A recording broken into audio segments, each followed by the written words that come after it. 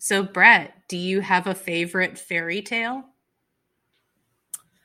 Um, I not off the top of my head. What about you? You have no feelings about fairy tales? Like there was never one story where you're like, tell me the beautiful child again. No, I feel like I don't want to just give a generic answer, so I want to You give have a. to give an answer, even if it's generic, even if it's Beauty and the Beast. All right. Well, you do yours first. Okay. Well, mine is kind of hipster because there's a fairy tale called Furball or Ball of Fur. And it's about a woman who has to run away from her deranged father, but she manages to pack four outfits into a nutshell. One is a coat that's made of many furs, thus the fur ball or ball of fur. And then there are no less than three dress costume changes. Cinderella got one shoe. Furball got Okay. three dresses and three chances to get through to her dense-headed prince who she was supposed to marry. And then her cheeky thing was she would put things in his soup. And then he'd be eating his food and be like, who put this in my bowl? And then eventually he realizes that the dirty girl covered in fur in the kitchen is actually the beautiful woman that he And wants. then and then she takes off the mask, and it's Amelie the whole time. Yeah, I think, and Donkey Skin is another version, and I think that was made into a movie with is it Catherine Breillat or yeah, Donkey Skin. It's a Jacques Demy film. Oh, and it had Catherine Deneuve as the furball / donkey skin character. I haven't seen that though. I should though, because it is my favorite fairy tale. All right, now we need to hear your generic smash mouth answer. Give it to us. Yeah, I'm just gonna go with the big bad wolf. You like I Little Red Riding Hood? Yeah, because it's Little two Red things. Riding Hood. Okay, three things. um, no, it can be funny, right? It can be absurd. It can be like Bugs Bunny as Little Red Riding Hood, or it could be scary, like, oh wait, I'm trapped inside of a place with someone that is trying to kill me. Actually, it does not at all surprise me that you're a Little Red Riding Hood stan because there actually have been plenty of Little Red Riding Hood horrors. Like, I mean, this idea of werewolves and things like that. I feel like that's most often what you see is people who like that story love to adapt it into werewolf horrors. Like, I think there was one with Amanda Seyfried where she's Red Riding Yeah. Hood and the big bad wolf is her boyfriend. I think the internet's kind of come around a bit to The Village. The Village The has got a Village little is a bit of fairy that. tale. Yeah. Yeah, The Village is definitely a fairy tale, but they trade out the red cape for a yellow one. Yeah. But the colors What a are twist.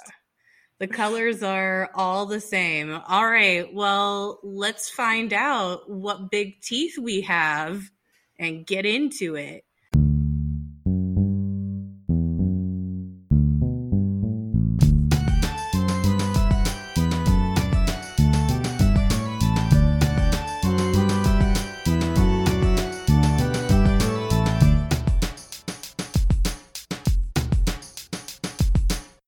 This is Necromancer. Necromancer. I'm Shira, and once upon a time, I watched a romance movie, and I have been a fan of romance and comedy, rom-coms, if you will, ever since. Happily ever after.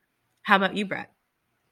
Well, on one dark and stormy night, I watched Poltergeist, and ever since then, I've had nightmares about trees coming into my house through the window to kill me. And they lived happily ever after. Yeah, and each week here at Necromancer, I like to pick a rom-com, Brett picks a horror movie, and then we flip-flop those movies, turning the horror into a rom-com and the rom-com into a horror. And if you haven't already guessed, the theme of the day is fairy tales. Yes. That was your theme. You're the one who... Yes. Is this just an excuse to watch Ever After? Absolutely, it was Oh, an excuse to watch Ever After, but I do love fairy tales.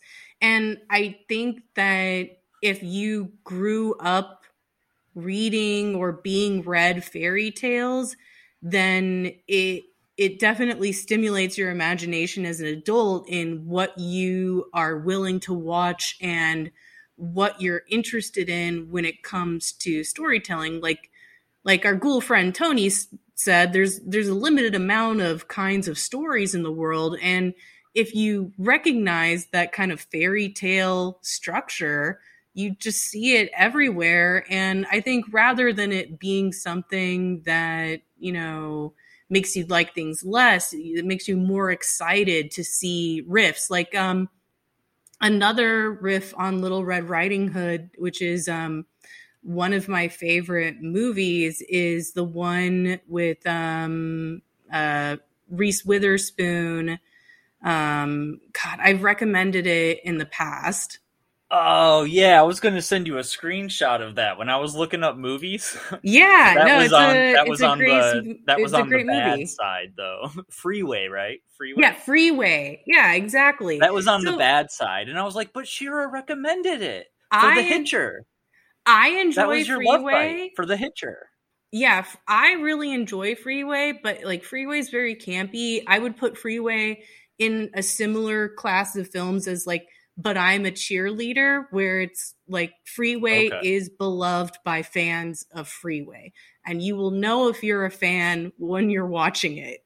Right. But I find it highly enjoyable. Or Hannah is also a fairy tale. Oh That's one of yeah. your favorite movies. I just That's wanted to pick Hannah so bad. I was Like, very surprised that you resisted picking Hannah. I mean, for me, the choice of Ever After was just obvious. For instance, again, I spend a lot of time on Reddit, and I was looking on romance movies, and somebody had watched Ever After, and they were like, 5 stars. It's Ever After. That was the review. And I immediately understood what they meant. And I was like, yeah, I get it.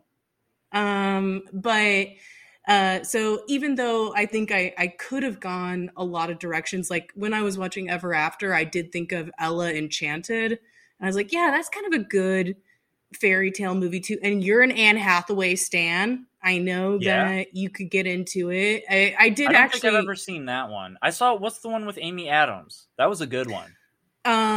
Enchanted. So Yes. yeah, Enchanted is also a great option. And any one of those, or even the modern Cinderella with Lily James, I think Mm-hmm. was the one in it.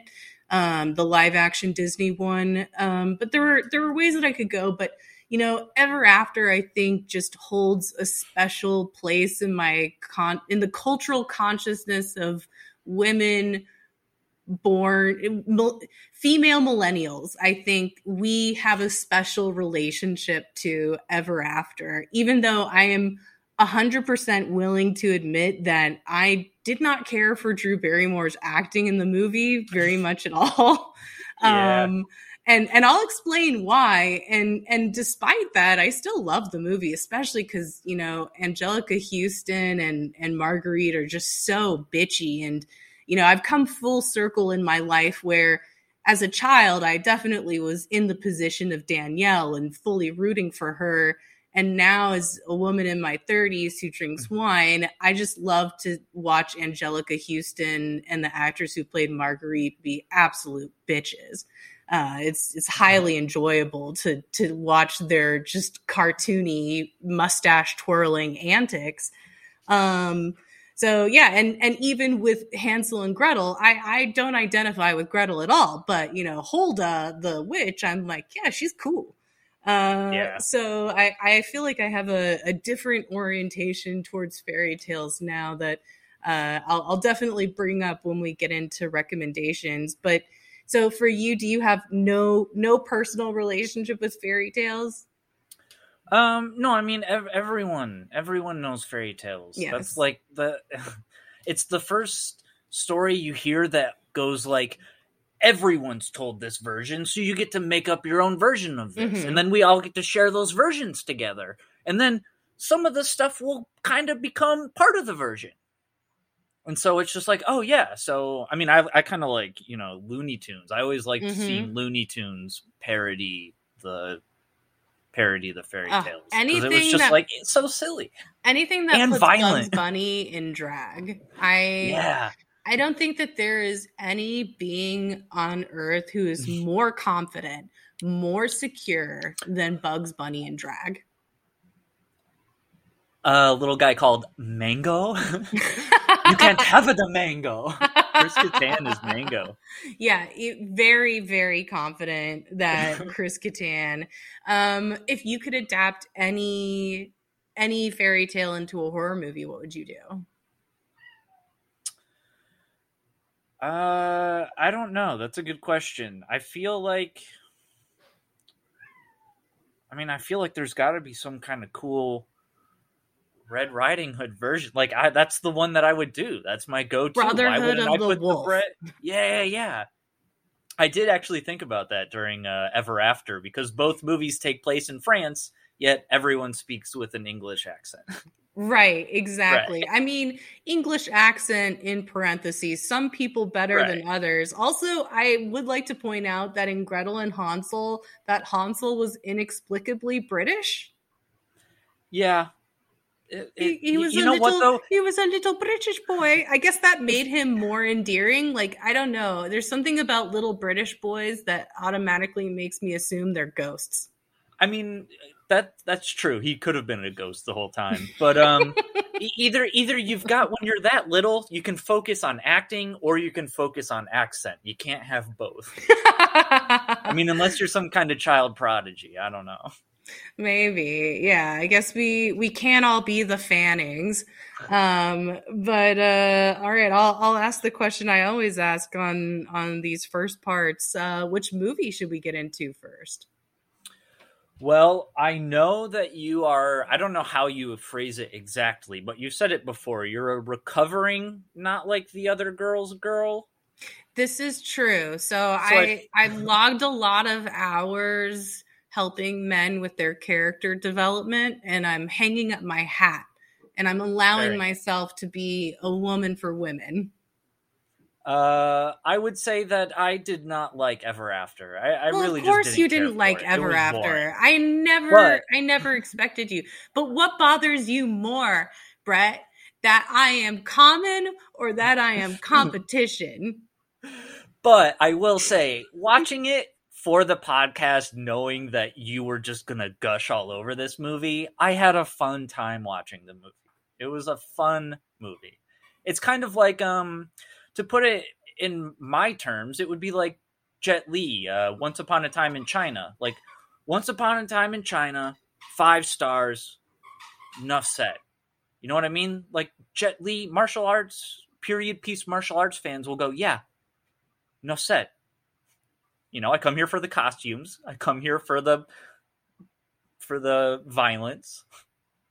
You can't tell me that Creature was a higher quality product than Ever After, at least in like design, cinematography, costuming, just the overall feeling that it evoked, regardless of the quality of the actors or the story.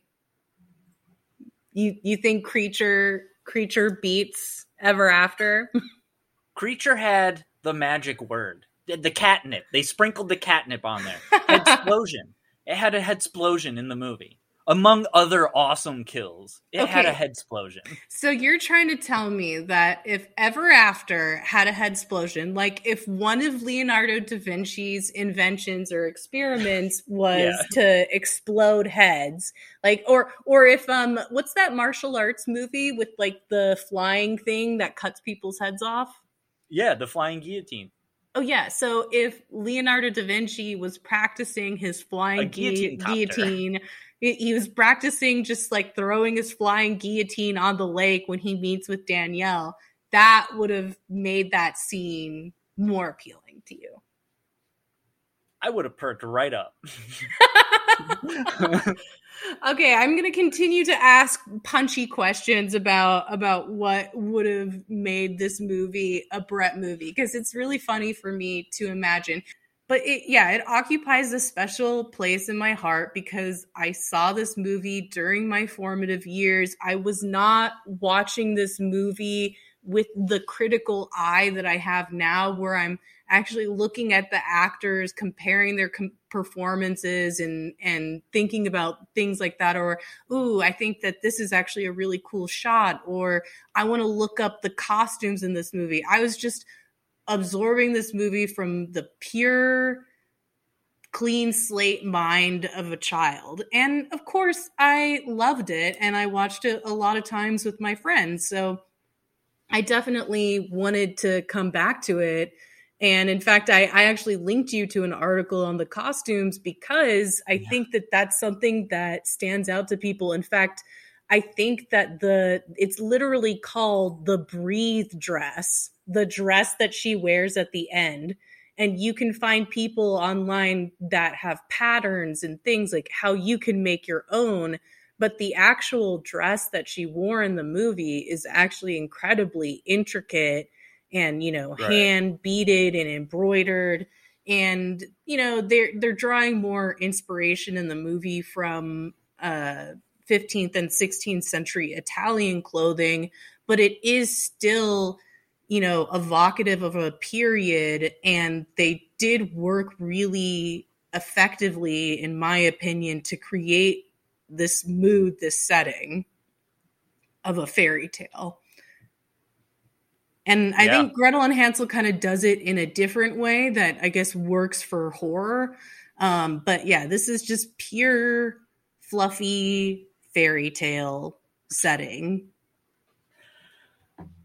I also have fond memories of this movie because Really? I texted my mom and I was like, hey, I watched Ever After. I hadn't seen it since theaters, but I remember going to see it in the theater with you. And she was like, yeah, it was actually for my birthday. And so she was like, it was a nice birthday, memory Mom. for me. Yeah. And so I was like, yeah, it was nice to like watch the movie and think about, like, oh, my mom likes this movie and Shira likes this movie. And like, yeah, there's things to like about this movie, like the costuming, which looks fine, I guess, but it's like NASCAR. It's like, if you know how the machines work and all the intricate details, like, holy cow, NASCAR is pretty cool. Right. I mean, and I agree with you there. I'm just getting into motorsports with Formula One, so I completely understand that. If you're not F1 that interested, way better than NASCAR. But way better. I should have done that. I don't know anything about NASCAR. They need to release a Netflix documentary series, and then I can get into it. But if you are interested in costume, then you do become interested in things like, okay, what are they drawing references from? What would the hair have looked like in the period versus what kind of hair is going to look the most glamorous and magical to audiences? Because when you're making a movie like this one, or even if you're making a historical movie that has a female audience in mind, you need to strike this balance in what is going to be visually appealing to people. What are we going to want to see when we look at the heroine and see her in this incredible moment versus, maybe she's not wearing a wimple and a cone hat and, like wizard sleeves, but it's perfect for this moment, for this movie.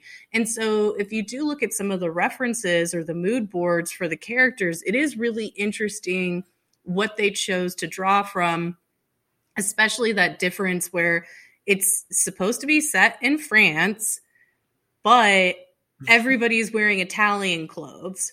But it looks good on them. It looks good on them, and it works. And the cod pieces are incredible. Like, that might be the best costume that no one's talking about. Forget the breathe dress. It's all about Prince Henry's cod piece for me. Yeah. I know it is for you. Yeah, I I mentioned it, but yes, this movie did not have as much boobage as I thought a movie like this would have. Because it wasn't really made with the male gaze, I guess. The people No. behind the scenes were like, "No, we're doing it the way it would have been done. We're only going to bring it out for special occasions." I do think that my favorite dress in the movie, her red dress that she wears in the chapel ruins, is more booby than the other dresses. Yeah. And that one is my favorite, but the breathe dress isn't booby at all, but it is just so detailed and intricate. I think that's what appeals to people. Before we get into the story, I just want to add, I was curious about the writer, Andy Tennant, and he has written It Takes Two, Fools Rush In. He did a movie we reviewed, Sweet Home Alabama, as well as Hitch, which is a pretty good movie, and then The Bounty Hunter. And I did remember that, I think that if I understand correctly his contributions to these movies, he is good at coming up with these little pithy little dialogue exchanges, or people saying things that feel like they could just be cut right into the trailer, like a bird may love a fish, but where will they live? Or I was remembering there is a line from It Takes Two, which is an Olsen twins movie, but it's where they say, it's that can't sleep, can't eat, reach for the stars, over the fence, World Series kind of love. So I think that he is good at coming up with these, hooks for a movie that, people remember those lines, like, what bothers you, that I'm common or that I'm competition? I think that is another thing that makes this movie satisfying, despite the fact that Drew Barrymore cannot pull off a British accent. And I feel like, I don't know about you, but it seems like for her, acting might just be a job. Like, she's not really trying that hard to feel the emotions. She's just kind of hitting the notes and the marks and making the faces. But like, unlike Melanie Linsky or Angelica Houston, I kind of felt like she wasn't really actually feeling the feelings or showing it in that way. Like, I don't know, it felt very perfunctory, but it worked. Like, maybe in my heart, I feel Melanie Linsky should have been the lead, but I didn't get a choice. Yeah, I am pretty much agreeing with everything that you said. Mm-hmm. Oh my god! But also, yeah, I like the fact that it feels like, from beginning to end, it feels like they actually are in this setting. It doesn't feel at any point like they yelled cut and then walked off into a Pee Wee Herman set. Like, right. The whole movie is just like basked in Renaissance sunlight. So would you say that the one good thing about this movie is the world building? Yeah. I don't know. I didn't understand what a countess and countessin and like baroness and who was who and who was what. I had no idea about any of that, but there's plenty of like, if you watch I can't explain Gundam's the same thing. I can't explain titles right now. It's too complicated to get into peerage systems. So why don't we get into the story? Yes. Let me get my IMDb up so I can get all these names right. We have Danielle, right? Or no. We start out with the there's lady. A frame story. They do like a whole Titanic Heart of the Ocean thing. Right. We have to set up the Disney jab. The idea that, like, this Disney used to be jab, I like tale. that. This used to be a real story, but the Disney got a hold of it. Oh, Disney being the Brothers Grimm in this case. Well, no, because they mention, like, what do you want? Dancing pumpkins and singing mice? But no, we get the idea that, like, this is more than just a fairy tale. This is actually based on some kind of truth somewhere. It doesn't really fit the way that we know it does, but it does fit enough. Mm-hmm. Just like the shoe at the end. So we get Danielle. Danielle is like, She's not like other girls. She is not like other girls. Her servants are trying to get her ready, and she's being rambunctious. She's kind of like play flirting with the servant boy, and they're she's both also like rowdy. An 8-year-old.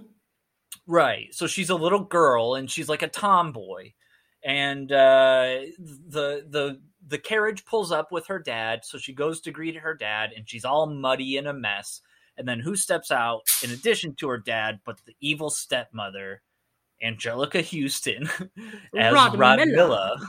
And then, we get Megan Dodds as Marguerite, and Melanie Linsky as Jacqueline. She was so good. Jacqueline. I thought it's Megan Dodd was Marguerite. Yeah. I enjoyed Megan Dodd's evil performance too. I just, the way she says, and she's dead. It's just so ridiculous. But yeah, I am of course I hated her the first time I saw this movie, and I hated Rodmilla because they did their jobs so effectively. But yeah, I'm also Melanie Linsky gang for life. Immediately we get some great players. And so right after being introduced to the evil stepmom and two stepsisters, the dad goes riding off. He gives her the book first, Utopia, which is a fancy book. And then he goes, it's a philosophy book. Yeah. Yeah. He goes to ride off to do his job. And then at the gate, instead of turning around to wave goodbye like he always does, he falls dead of a heart attack. And Anjelica Huston is not happy about it. She does not like being left behind in this squabbly old farmhouse. Yeah, she was expecting that he was going to manage everything for her, and he literally died the day after he brought her home. But she seems more angry than sad. Right. She's not upset that she lost the love of her life. She's upset that she lost her breadwinner, her easy ticket. So then we cut to Drew Barrymore, and Drew Barrymore is she's in the fireplace reading, getting all sooty, just like Cinderella should. She's basically been downgraded to servant, and she helps the servants basically wait on the stepmother hand and foot, but she does keep a bit of her spunkiness. And part of that spunkiness comes in from one morning when she's out and about picking apples. Someone rides by on one of their horses. So her being a tomboy and the hero of the story, she stops the person from stealing their horse. Yeah. But oopsie, the person who's stealing the horse is the prince. The whole Prince of France. The whole dead-ass Prince of France. And she is immediately on her hands and knees bowing to him, just like Jackie Chan in Shanghai Noon with the princess. You always got to bow to royalty. And he's like, no, don't worry about it. Here's a bunch of money. Peace. You never saw me. And he rides off into the woods. She takes the money and decides what she's going to do with it is be a good person and go free the husband of one of the servants. Right? So Rodmilla sold him into slavery. Right. Just straight up, here you go. And it was like a temporary, it was just a Band-Aid on her debt situation. And so while she's preparing to get into countess mode, what is she, a courtesian? Courtier? She's a fancy. Yeah. She's pretending to be a courtier, even though she's not. Right. As she's preparing all that, we also get the prince. He runs into a band of thieves who are stealing from this old man. The old man says, go catch my painting. We get a neat little chase scene. That was Ernie's favorite scene, by the way. Yeah, I bet. Oh, man. Ernie's got to watch Butch Cassidy and the Sundance Kid. You would love that movie. This dog definitely enjoys a good chase scene, but that was the point in the movie that he was most attentive. And so it is. It's like a little chase. It's a legit chase. He tracks down the painting, catches the guy, brings it back. It turns out the painting is the Mona Lisa, and the old man is Leonardo da Vinci. And ta-da! I'll tell you, I told you I had watched this movie with my mom, so that was years ago in theaters. The only thing I remembered about this movie was that Leonardo da Vinci was in it, and that he was very sleepy in every scene to the point of almost falling asleep. But that's nowhere in the movie. So I don't know if I made that up or if I'm confusing that with another movie. You just imagine that he was very sleepy. In this movie, he's not sleepy at all. He's pretty active in this. Are you confusing him with the king in The Princess Bride? No, but I could see it. A lot. He was very... I like that it was the Mona Lisa. And then recently I read news that the Mona Lisa was vandalized by an activist. Somebody threw cake at the painting. I saw that too. I don't know if it's real or not. You never even know anymore. Leonardo would have been scandalized to know what they did.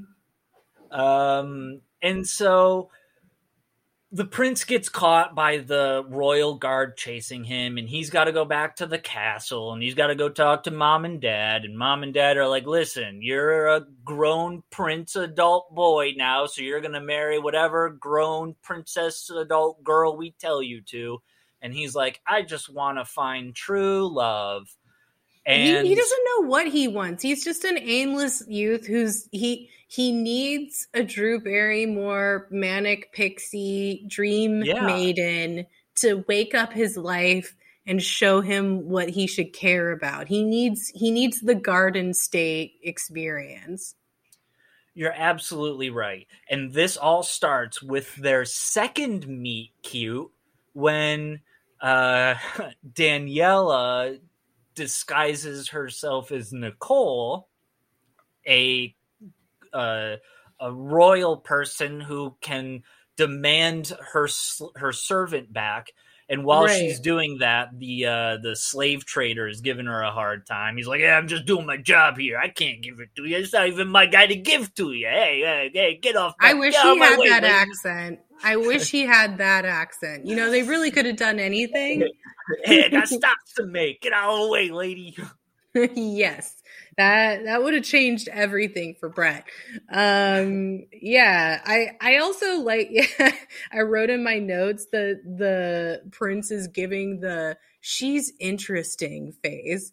Like that's always like the first step when it comes to this type of male lead. He's like, oh, she's interesting.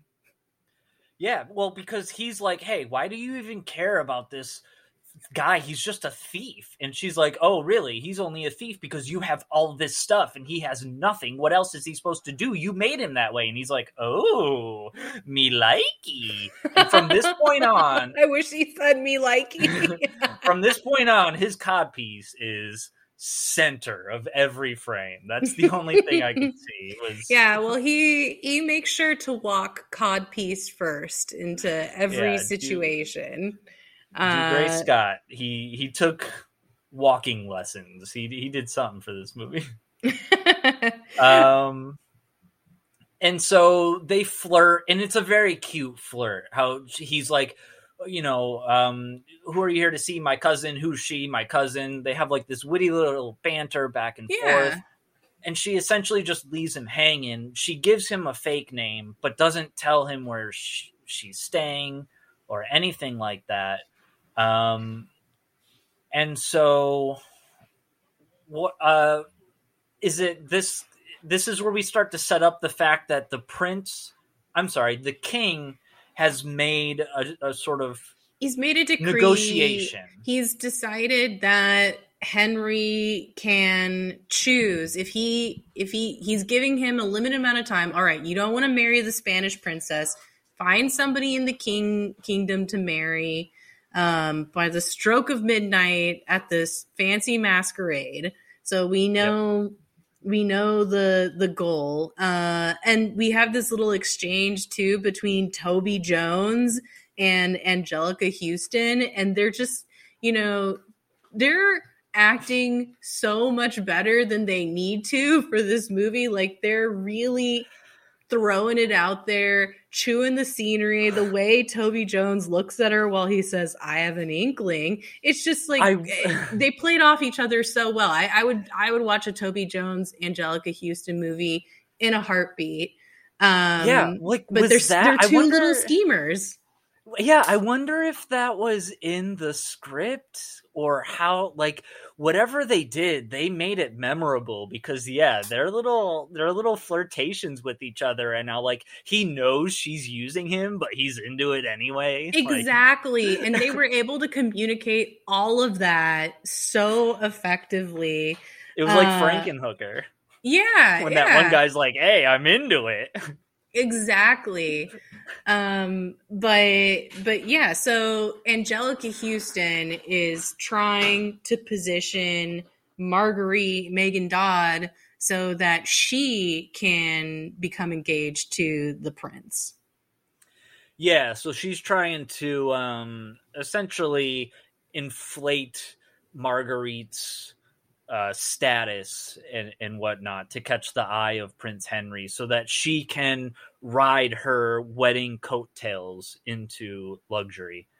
But then we have more meetings between quote unquote Nicole and Henry. They're in a monastery, right? Which was interesting because go ahead. Well, first they do the lake thing where right, Da Vinci's basically Henry's best friend, and he's having this silly little conversation about soulmates, and it's like, well, what if your soulmate dies and then you meet another person and you like them? Does that mean that the first person wasn't your soulmate? And the second, and he's just having all these dumb questions. Like, Henry's just a himbo. Like, let's be honest. Yes. Like, he has no business making decisions. Everything he does is basically suggested to him by Danielle, but it's okay. I think I'm comfortable with him being dumb. And I think that's fine. So Leonardo da Vinci's doing his little boat shoes on the lake and Danielle's, swimming, having a moment, and I like that she just screams when she sees him, and they have this whole interaction, but then she's like, "Whoops, gotta go." Very Batman. Melanie Linsky. Yeah, I was just gonna say she Batman's out of there. She just disappears. Poof. Where did Nicole go? But why don't you ever see Nicole and Danielle in the same place? Never. But yeah, so he wants to keep it going. So he arranges, since he knows that she likes books, he arranges this second date for them at the monastery. And they're basically gone all day long. Right. And I think this is what leads into the gypsy fight. Yes. So, yeah, because where they both are is talked about by other people multiple times while they're gone. So it's always, where is this person? Oh, they're where's out. the prince? He's not in church. This person's also out. Like, why? What? Exactly. But then, yeah, we get a scene where she has to take off her dress to go down to her underwear, which is still like 8 layers. And she climbs the tree or cliff so that because she's not like other girls. Yeah, because she's a witch. She uses nature as her compass, and nature talks to her. Why don't men ever stop and ask for directions? Who is he supposed to ask? But yeah, exactly. But yeah, so she's looking out to find the direction of town, but then they get swarmed by gypsies. And then the gypsies are like they're like the bandits in Wing Chun, where it's like they're lovable bandits. Because they kind of get the best of Prince Henry. They get the drop on Danielle, but she kind of throws it back like, "How dare you? I'm a lady." And they're like, "All right, lady, you can take whatever you can carry." So she fireman carries the prince right out of there. And I love that scene. Oh, come on, that's fun. It's fun. it again, it made me laugh because I was like, Sheer's watching this and she'll genuinely like this scene, but it's making me think of Wing Chun and like flying chimpanzee, flying orangutan. Right. It's the same thing. I It's think the same thing. I think Wing Chun and Danielle are, I would say that Wing Chun is more overpowered, but Oh yeah. Danielle is also OP. Yeah. Yeah. She does a lot of, because one of the scenes coming up, right, is where she decks her sister in the face. Oh, such just a great like scene. I love that decks scene. her. Just a haymaker. Okay, well, let's paint. Okay, go. That's actually some of Drew Barrymore's best acting in the movie. That and some of her scenes with, I think her scenes with Angelica Houston are really good. And I mean, again, it's like having a good scene partner makes you good, right? And then this scene I think is her bet. This one's for the real.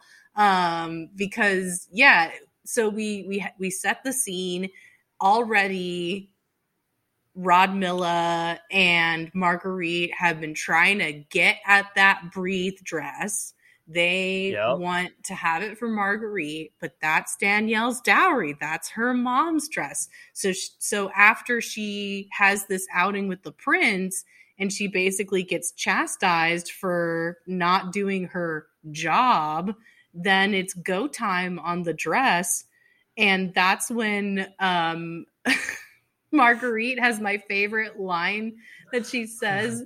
Like, of course, Daniel's like, that was my mother's. Yes, and she's dead. And that's when she gets decked. It's a great moment. Because, in that moment, the last thing I really expected Drew Barrymore to do was to just flat out punch her in the eye socket. But that's exactly what she did. She goes tumbling head over heels. She's dizzy. She's Looney Tunes. She sees the stars and the birds and the mallet and everything. Good costume choice. They put her in red tights, so when she does go head over heels, you really see it. And at this point in the movie, they're just so needlessly cruel that if they didn't get punched in the face at this point, the movie would just be unbearable. It would be unbearable to watch this character receive further abuse, because it was good to let off the steam. Exactly. It was a very good moment. It came at the right moment, but then she burns Utopia. What the fuck? I remember that scene really wounded me when I was younger. I was very emotionally affected by that. Although I'm a little surprised that the movie doesn't call back to it, because at one point in the monastery, he's like, take any book you want. I'm surprised. That it hadn't happened yet. So that had happened before, because she was at the monastery and the gypsy then he can be in trouble. Right, but then he can be later on in the movie, he can be like, hey, remember I said one book? I know you're missing this one. And she can be like, oh, Prince Henry. Like, that'd be a good... I think a little bit of that happens in the chapel. So I'll point out the moments where they reference it. It's a little too subtle. Too subtle for me. I was too distracted by that cod piece. I do. Yeah, I know. It's really hard to look at anything else. I mean, maybe that's why this movie is so female gazy. You just want to look at crotches. But I thought that it was funny that they followed up this with the tea with the queen. So Marguerite has to sport this black eye. And when they figure out that it's Danielle who's been meeting with the prince, she has her little fit and then goes, there was a bee. Yeah, and the queen is very... she notices it and she takes note of it and she's a little disturbed by it. She knows this isn't normal behavior. Right. For a grown-up. She's a nutcase. Yeah. But and then comes the chapel scene. Right. Or no, she gets beaten up and then the chapel scene. Well, right. So Danielle tries to tell Henry the truth, and we have the classic, like, I have something to tell you. Wait, let me tell you all the things you've always wanted to hear. Now, what was it you wanted to tell me? Exactly. It's a classic. It's a classic. Nothing. And I just wanted to so, tell you that I did like the touch though. So she's wearing the red dress, which is gorgeous, but also he goes in to hug her and he touches her back and she kind of goes yeah, I because she's noticed. still wounded, but she can't answer him when he's like, "Oh, is something wrong?" She doesn't want to tell him like, "Oh, Right. I was basically beaten half to death for wanting to meet you." Right. No, yeah, it was a very good moment because, yeah, it was when she let herself get close to him, it hurt. And so it was like, oh, yeah, a good moment, good moment. Um, but this is where we start to. This is where we start to escalate things, right? And we're starting to work our way up to the ball where this time the dress is actually taken from her and she is physically locked in the cellar. Well, I think the servants decide to hide the dress before it can be taken. And so she gets Oh, right, right, right, back. right. She gets back and they're like, "Where's the dress?" And she's like, "I don't know." Right. And They I would think that she took never. it, but really the servants are like, yo, we got you. We got you. Yeah, I liked that line. I would rather die 1,000 deaths than see my mother's dress on that spoiled, selfish cow. And then she says, like, Um, that can be arranged or something. Like, we can make yeah. that happen. So Yeah. they lock her up in the cellar and they go on their merry way to the mask. Meanwhile, I will also point out that Melanie Linsky gets fucking fat shamed throughout the entire movie when she's not even big, and it's so annoying. I But didn't she gets to have her comeback later. Yeah, I didn't quite see it as fat shamed. I just saw it as like we don't even care enough about you to give you a trait. Like they don't even know enough about her. Like they're just like what do women She likes to food, sure. eat. Right. Like That's all that's what she women cares like. about. When really that's all they want, right? Is they just want all the food to eat. And But yeah, they send Danielle's GBF to go find Da Vinci. right. So Gustav goes on a little sneaking mission. He's got to do some hitman style, like steal the clothes of Yeah, the he knocked guys out to get Toby into the Jones. party. And he goes to find Da Vinci. Da Vinci comes and he doesn't unlock the door. He takes the door off the hinges. He's a very smart man. And he preps her and makes her beautiful so that she can show up to the ball. And everyone is stunned as Prince Henry is essentially going to declare her as his pick. I will also Uh, say that this movie has a great score. I think they did great on the music and kind of the sweeping orchestral strings, the very sentimental schmaltzy strings, and then I do like the crane. Is it a crane shot of her coming into the ball and it kind of just zooms in on her or swoops in on her? yeah, I know what you're talking about. Yeah, it's a very cinematic, it's a very sweeping moment. Like, Yeah, they're capturing that fairy tale magic in an yeah. effective way, in my opinion. And Drew Barrymore, this is this is earlier in the movie. Angelica Houston says something like, "Oh, you have such masculine features," Well, but then no, like there's it goes like this. She goes, "So, do you think I have a bit of my mother in me?" And she's like, "Oh, well, I see your father in you every day looking out at me." And Drew Barrymore kind of makes an awe face and she's like, "Well, you have such masculine features." It's like again, Angelica Houston is great. She is far and away my favorite evil stepmother, and I thought that Kate Blanchett did a great job too, but it doesn't get better than Angelica Houston. yeah, and so she Drew Barrymore acts like she has never been pretty in her whole life, and this is her at her utmost prettiest.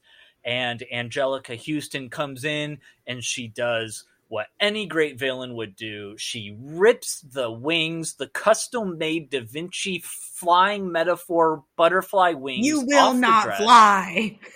and she exposes her for the servant that she is. This is the part of the movie that kind of like Notting Hills me a little bit, where it's like he then throws a hissy fit, and then he's got to Yes, go I through this knew you were sham going to react marriage, that and way. I knew you were going to uh, say that the resolution was too drawn out because yeah, he it's 2 immediately hours.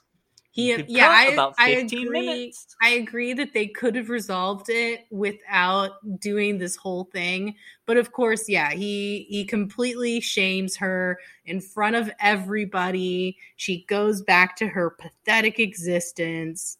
And I do really like the scene between her and Angelica Houston where she's like, "Did you ever care Yeah, about me? Did you ever right. love me even for a moment?" And Angelica Houston is just ice water running through her veins. How could anybody love a pebble in their shoe? Dang. Devastating. And yeah, I felt like that scene, we got some good emotions because I can definitely imagine that Drew can tap in to being a child longing for validation. So yeah, I think that scene played out really, really well. And then I also liked that Melanie Linsky and the Henry's best friend, Laurent, his dude or whatever, they Right. bonded over being two horse people. I liked her Yeah. little nay, and he does Yeah. a little Yeah, that's what I mean. The tiny touches like that are what help world build and make this movie feel like a fairy tale. It's playful, gives you what you want. The big thing at the end is that uh, Rodmilla, what's her name? Rodmilla. So, well, Well, Rodmilla so and Marguerite are going to the wedding, and I like that they dressed for a funeral. They're wearing black veils while everybody's wearing regular veils. And we learned that the Spanish princess is also deeply unhappy and wants to marry who she chooses. And then that inspires Henry to finally stop being an idiot. right. And he goes to Pepe Le Pew's scary haunted house to go rescue her. Oh, right. And she doesn't really need rescuing, though. She's like, what are She you doing rescues here? herself. Yeah. I wish we had seen her sword skills earlier in the movie. If she had sword Yeah, skills, against the why gypsies. them? Yeah. Oh, we saw them in with the gypsies. Did she? No, the gypsies basically just get the drop on her. Yeah, we could have had a whole little sword fight moment, like a Princess Bride sword fight. A Wing Chun moment. Yeah. And so yeah, she could like snap off their buttons and Yeah, but I think that would have been fun. but yeah, he goes to her, and then the evil stepmom and Marguerite are like, they're kind of duped into thinking that maybe because Henry's not marrying the Spanish lady, that maybe he's going to marry Marguerite. So they get all excited and giddy, and they go to the wedding to Oh wait, have. I just want to say I loved when they reunited. He spun her around, and she's wearing the Cinderella shoe on one foot and her regular shoe on the other. It's just like I don't know. It's corny, Right. but it works. But yes, Angelica Houston and Megan Dodd get totally duped, and Melanie Linsky again, great face acting. You can tell she's totally in on it. Yeah. They get their comeuppance. They get their comeuppance big time. Instead of riding the coattails into royalty and being served on forever, they are now the servants.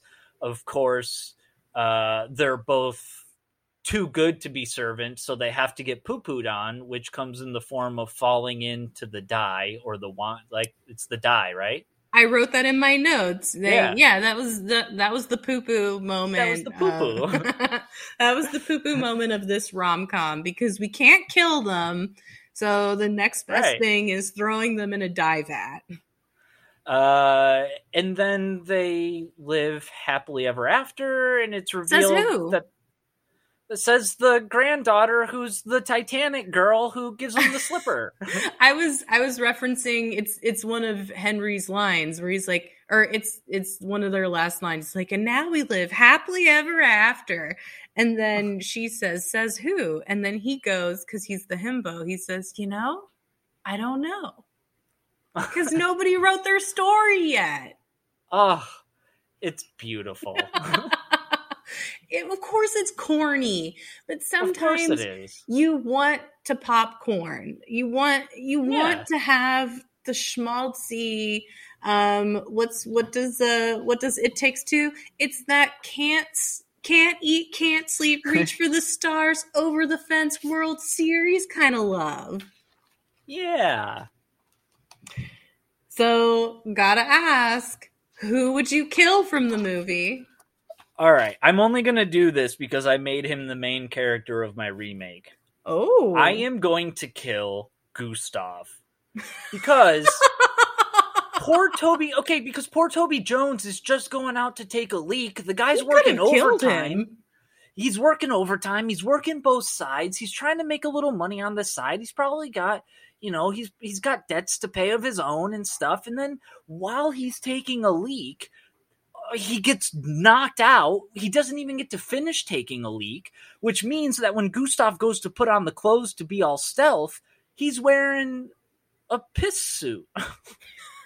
Wait, you think Toby Jones he got knocked out while he was peeing. You don't just stop peeing mid-go because you get knocked out. That's not how it works, Shira. This is a very interesting thing to fixate on.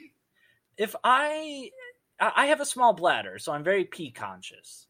And so I'm very much like Larry David in that regard. I'm always conscious of, like, are people going to notice if I go to the bathroom too much? So yeah, if I snuck off to go to the bathroom and the next thing you know, I'm knocked out, I'd be like, screw you, man. You could have just thrown me some coins and I would have gone and gotten them for you. Instead, I've got a concussion. So you'd kill Gustav. I'd kill Gustav, but also I made him the main character in my remake, and I really liked it. Ooh, I'm excited. So how about you? Who are you? I think I would kill the king, because he just does not have control over the situation. If this is how he's dealing with the prince, I can only imagine how he's dealing with the country. Yeah, they throw a little dig at England for divorcing, but yet he's playing dating game with national politics. He's like, well, you choose somebody in 3 days and we'll announce it at the ball. Yeah. Clearly, he has no idea what he's doing. He's got to go. Yeah. And then Danielle can rule by proxy through Henry. Yeah, that's the real life version of this movie. That's what should happen. Yes. I mean, it's what would have happened, except the monarchy was abolished. So I think, they had like a few good reigns before everything burned down in the terror. So I'm really excited to hear your horror remake, since you've centered Gustav. What do you want to do? Should I just blast through mine so we can get to the good one? Or it's up to you. How do you? Okay. I think because yours is, I'm really excited for this one. I think I'll get through my pitch so that we can hear the Gustav. Give me a teaser. Okay. What's the title? Oh, okay. Title is called Blending After. Oh, ooh. Okay. I can't wait. All right. Let me. So I basically ripped my plot from a comic that I'm currently reading. And I will recommend it at the end of this podcast, so that we have that. So I just decided to call mine Never After. Yeah. I reached for the immediate one. So we'll say that Danielle has the same backstory prior to the engagement with the prince. One exception. the book that she received from her dad was not Utopia. Instead, let's say that she got The Prince by Machiavelli. Ooh. So Danielle is more of a smooth operator in this version. So then at the engagement celebration, Henry tells her to go into the garden and meet him there. She goes and is immediately attacked by assassins. But the assassins don't know Danielle's got mad sword fighting skills, and she's able to take them on. And we get to the last assassin, and she's threatening him, but he won't tell her anything. He's going to die for whoever sent him. And he's complaining. He's like, he said that this would be easy. He said that you would be alone. And she kills him, and she deduces that there's really only 3 people who could have ordered her death: the king, the queen, or the prince. Because who wouldn't give up the person who sent them for a higher price and appear in completely unmarked clothing, but still have, all of the fancy weapons and gears? And then as she's figuring this out, LePew ends up on the scene. Also, how can you believe that they named him Pierre LePew? I almost did a spit take. It's LePew. As in Pepe. So Count LePew comes, and she hates this guy because he's very oily and annoying. But he simps for her hardcore.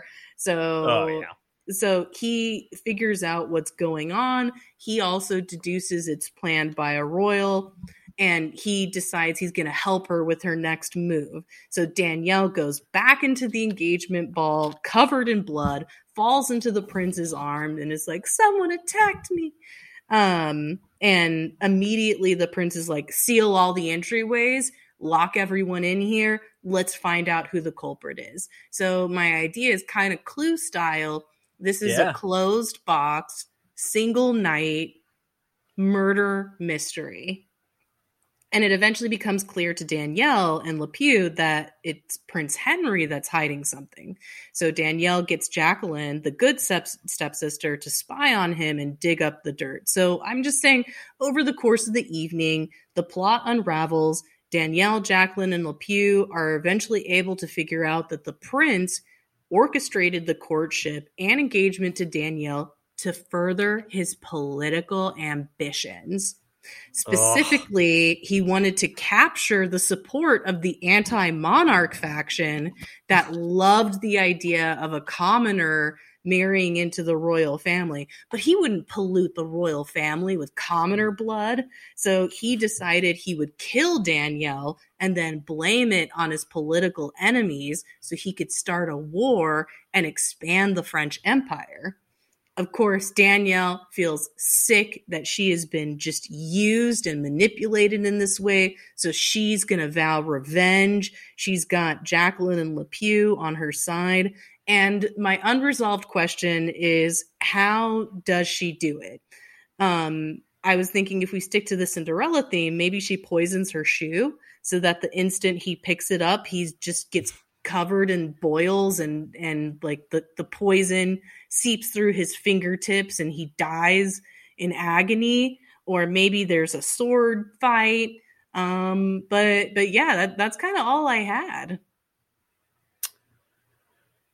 Yeah, you could do something about her losing the shoe, so he's like taunting her for it or something, but then he loses his boot or something, and then when he goes to put it on, it's like, oh, there was a scorpion inside, and it was the deadliest scorpion there is. So by putting on his own shoe, snake in his boot. Yeah. She put it there when he was down by the watering hole. Yeah, I like that. Yeah. And it's got a little bit of Princess Bride, like a dark Princess Bride. Yeah. You wanted to blame it on Flanders. So yeah, this is kind of the same thing. He's really just using her as a figurehead, and this charming prince who she loved is actually the devil. Yeah, you could put Carrie Ellis in there as a little cameo. You could be like the king or something. Yeah, Oh, this is a good. totally. He's reached monarch age. Yeah. Um, I'm So gonna I give you. I'm gonna oh, give you a kind of soft pitch, but it's gonna okay. end big. Okay. Okay, I'm excited. I mean, the moment you said Gustav is your main character, you piqued my interest.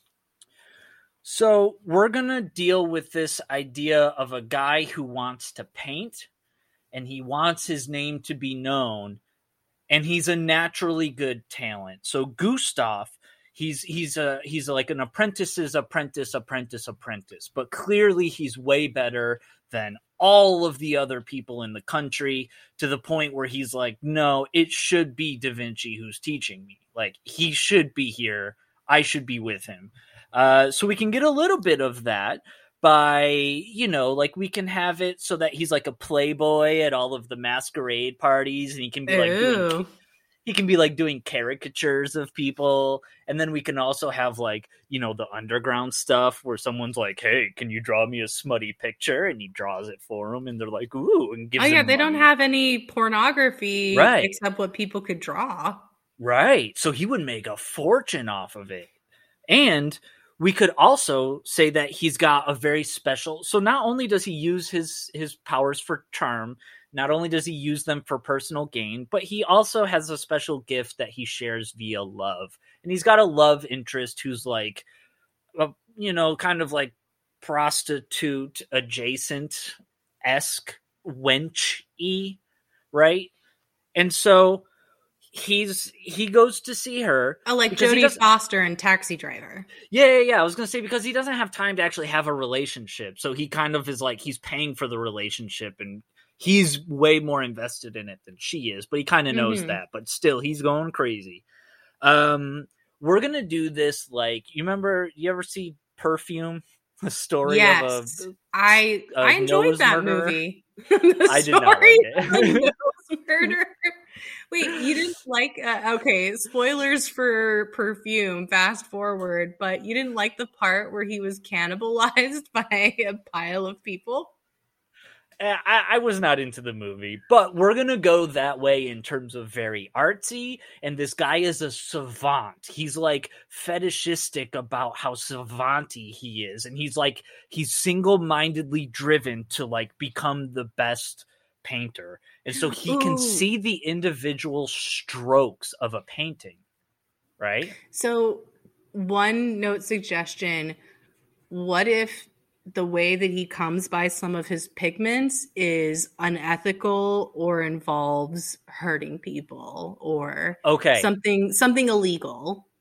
That's going to come up. Okay. Okay, because good. As we get into this, we're going to start to do this Scanner Darkly thing where he goes to different museums to look at different paintings. But because he can see the individual strokes, he can see how the painting was painted, which means he can kind of see like these subliminal messaging in these paintings. Kind of They Live style.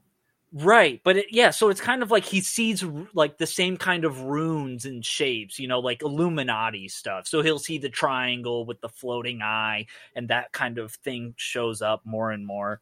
So what he does is he goes to Da Vinci, and he eventually gets to meet him, and he's like, hey, I've been noticing all these things that can't just be coincidence. And Da Vinci's like, I'm gonna bring you in to the Eyes Wide Shut world of like painting, right? So he has to be initiated into this underground cult, because back in the day, things like using natural light and using different kinds of strokes and all that stuff, all of that was like revolutionary, right?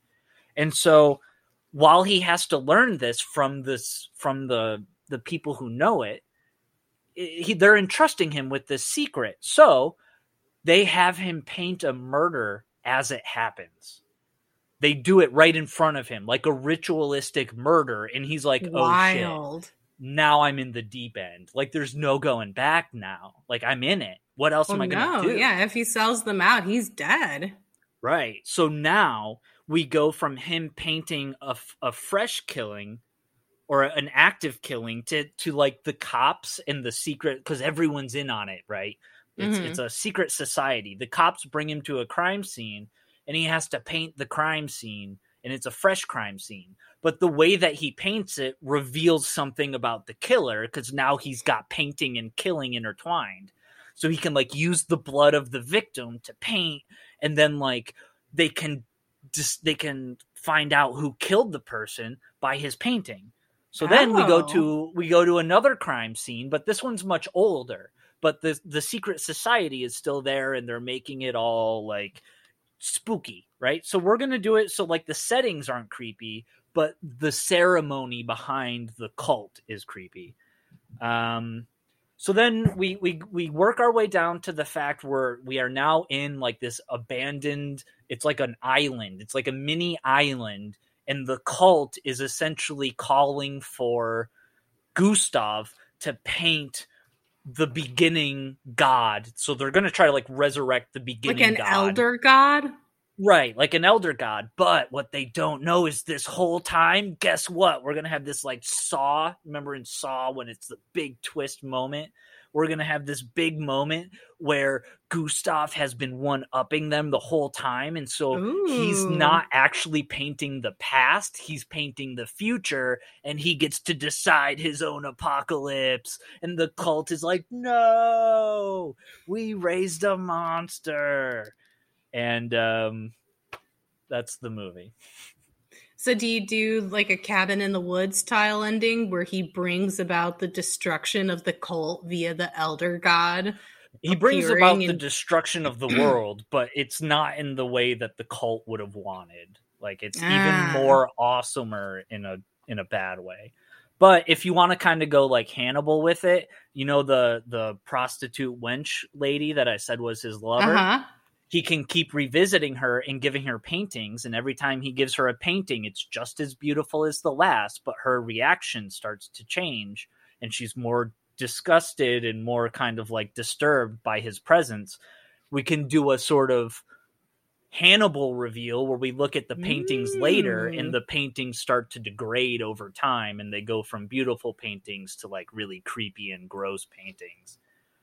And if you want to give a little glimpse of hope, the final painting he leaves her could be like a really, truly beautiful painting so that she can see the real beauty as the world is being destroyed. What if it's a painting of her, how he sees her? Right, but no. So over the course of the movie, we assume that every time he sees her as something beautiful, but it's revealed later that like, oh, every painting actually got uglier and uglier because his reality is being distorted and he doesn't know it. Like the hand, remember when he drew the clock in Hannibal? Yeah, and it looked like a clock, but later it was all squiggly. Yeah, that was a good indicator for his mental decline. Right, yeah, so we just do that.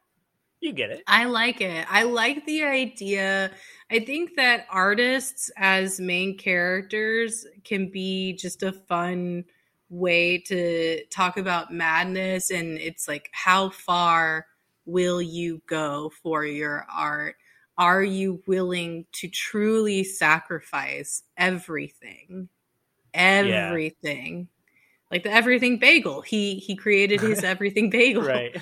And yeah, clearly he was down to sacrifice everything. Yeah, we'll have a lot of Amadeus moments in this movie. Yeah. What? He's not painting based off of a sketch. He's just painting?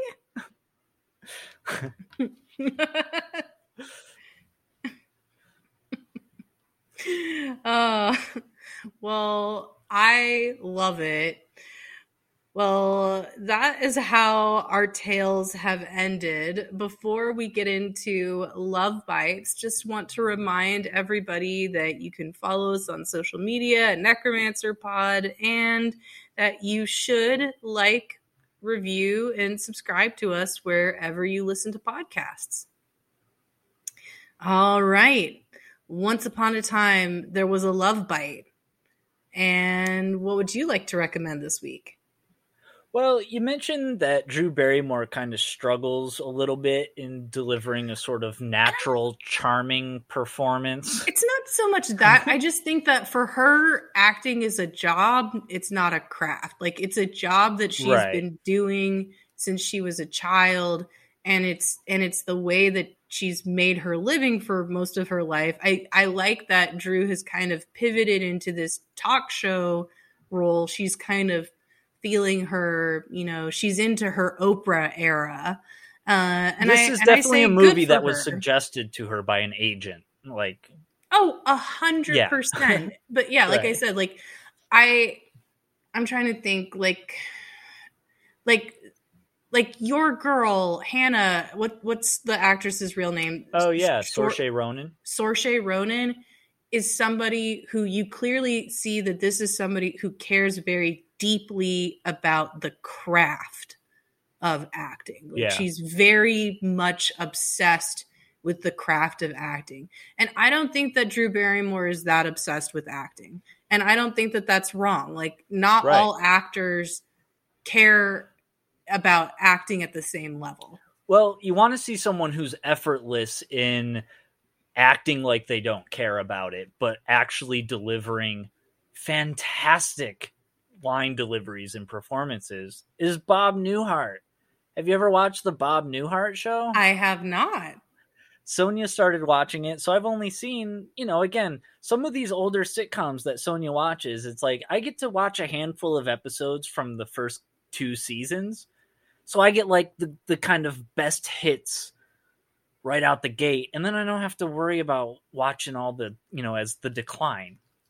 But Bob Newhart plays a psychiatrist in Chicago, and he's just a master at delivering lines and being sarcastic, and just he's a master at being the main character. He's just got a very zen Gary Shandling approach to the hijinks of just like, you know what? I'm in a cartoon world. Let's go for the hijinks. I like it. So where is it, on a specific streaming service? It is on Hulu.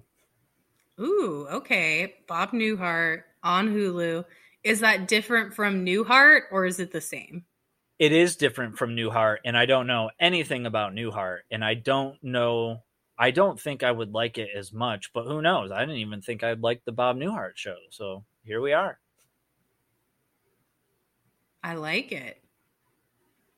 So, what's your love bite? So I mentioned earlier during my remix pitch that I had borrowed heavily from a comic I was currently reading. And if that story or a story like it sounds interesting to you, I would highly recommend reading the comic Your Throne. It's on Webtoon. You can download it for your phone. And the plot of Your Throne, it's from the perspective of Medea, who is a duchess's daughter, and she has been engaged to the prince since birth. She's been trained for this, bred for this, but suddenly the prince decides to drop her and become engaged to this sweet and pure girl who showed up out of nowhere. And obviously Medea is enraged. She plots to kill the crown princess, but in the process, they end up switching bodies. Oh. And this is how the Medea actually learns that the crown princess is being used as part of a plot. And these two women who were set up to be enemies end up being the closest allies as they wheel and deal and make their way through the intrigue. And the character Medea reminds me a lot of Death Note. Not because she's a good character. I would say she's more like Elle, and the prince, the would-be villain in this case, is kind of, he's got the light Yagami energy. But very much this comic is about outthinking your opponent, playing 4D chess. There's even a scene that has a drawer with a false bottom, and then you find out that the false bottom had another false bottom. It's just and that was something that I remembered from Death Note that made me think, God, this anime is fucking crazy. So I think that if you liked Death Note and you were like, but what if it were about girls, then give Your Throne a try. And to the credit of the artist and the writer of this comic, it's soon to come to it's coming to an end pretty soon. I think there's about 120 episodes released in English so far, and the author made an announcement saying like, hey, the series is wrapping up. And you have no idea how much of a relief that can be if you're a reader of comics, because some of these series just go on forever, or they evolve in a way where you're like, I don't even know what this is about anymore. Like, I would still recommend Lookism, which I've recommended previously, but that's a comic that totally evolved into something crazy and different. Your Throne, on the other hand, I think is very consistent when it comes to the story, and I loved reading it. Very nice. Your Throne. Mm-hmm. Yeah, highly recommend just getting on Webtoon in general. There's some really good comics on there. Yeah, it's you recommend them a lot. You blast through them. Yeah, I mean, it is very easy, and there are a lot of good series. All right, well, that is all for today. Tell me, how would Big Daddy Prince Henry Big Daddy Da Vinci. Oh, yeah. How would Big Daddy Da Vinci sign us off? Yes, I shall go down in history as the man who opened...